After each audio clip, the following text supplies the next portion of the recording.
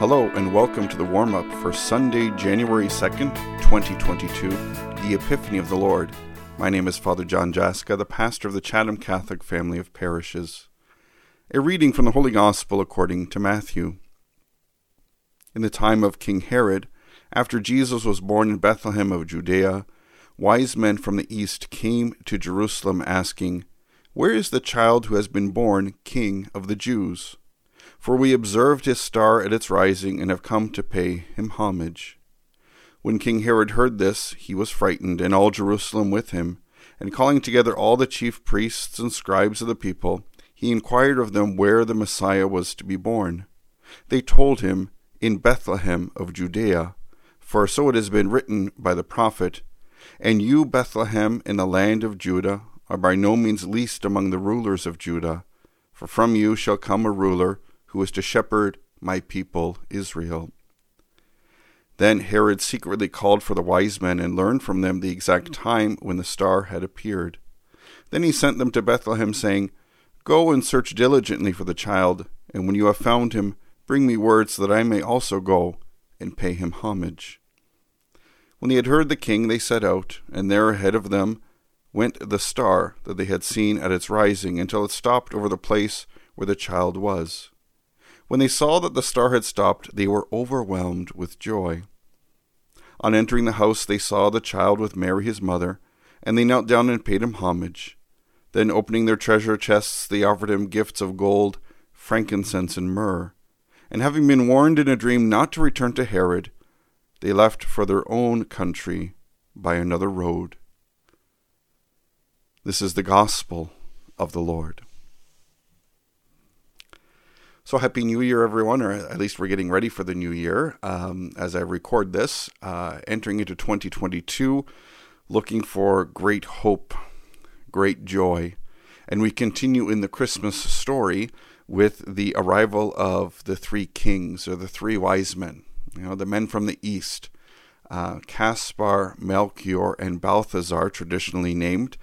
And they recognize this star. They're not Jews, they're from the east. And they recognize that the Messiah, the King of the Jews, is coming. And they see a star, they see a light, they see a hope. They see a bright star shining in the darkness. And they were searching and looking for the truth. And they came upon a star. And they understood the scripture that the King of the Jews will be born. And so they go out on a very long and difficult journey. There was no GPS. There's no guidance systems, or not a comfortable bus or take a flight to Bethlehem. They traveled day and night in difficult conditions to search out and to find Jesus. For me, it reminds me of the fact that we have to look for Christ. We have to search for him so that we can discover him. We have to look for the signs, and whether that's, of course, in our prayer, in the scriptures that we reflect on in the sacraments, but also in our family, in our friends, and those whom we encounter, seeing Christ in one another, and seeing Christ's grace in the midst of our times, even in the midst and challenges of the pandemic, of the Omicron variant, to see the light of Christ, to see the road signs that help us discover Christ. For the wise men, the three kings, arrived in Bethlehem, and they were overwhelmed with joy. And they gave precious gifts, gold, frankincense, and myrrh. And they were so overwhelmed with joy, and their lives were completely changed, that they headed back home a different path. They didn't go back to Herod. When they encountered the Word that had become flesh, the true King, the Messiah, Jesus, they saw things very clearly. They recognized that Herod wasn't looking to pay homage to Jesus. Herod is the other side of the coin, or the other choice that we can have. We can search like the three kings to look for the signs, to embark on pilgrimage, embark on a spiritual journey, and find Christ and be so overwhelmed and filled with love. Or we can be like Herod, selfish,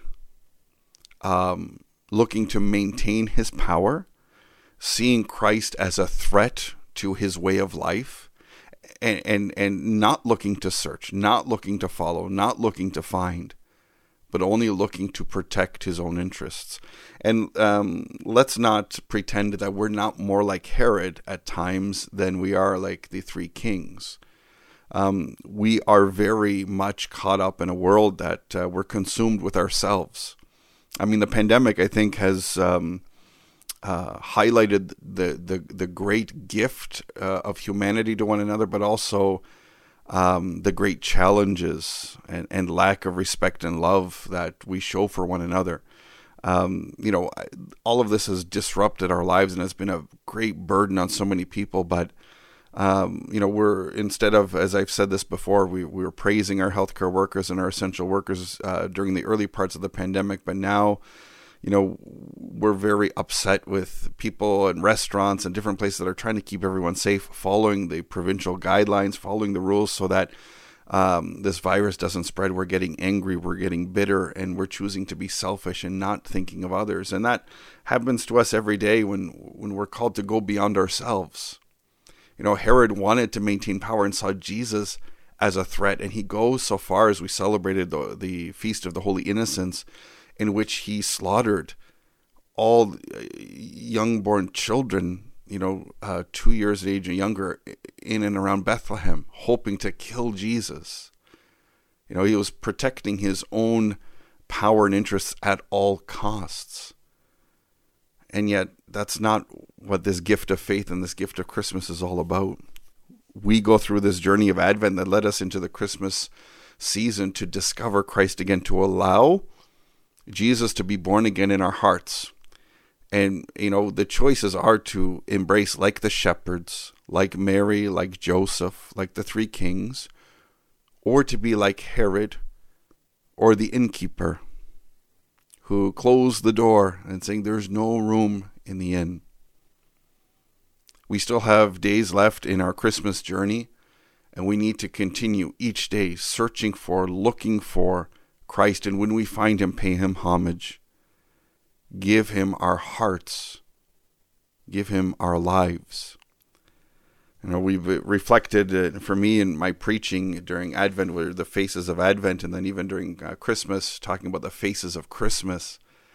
And I'm hoping that seeing these faces, recognizing and learning about the stories of Mary, of Joseph, of baby Jesus, of the shepherds, the angels, and now the three kings, teaches us how to live our lives of faith here and now, in the midst of the challenges, in the midst of the chaos, in the midst of the darkness, to be that shining light.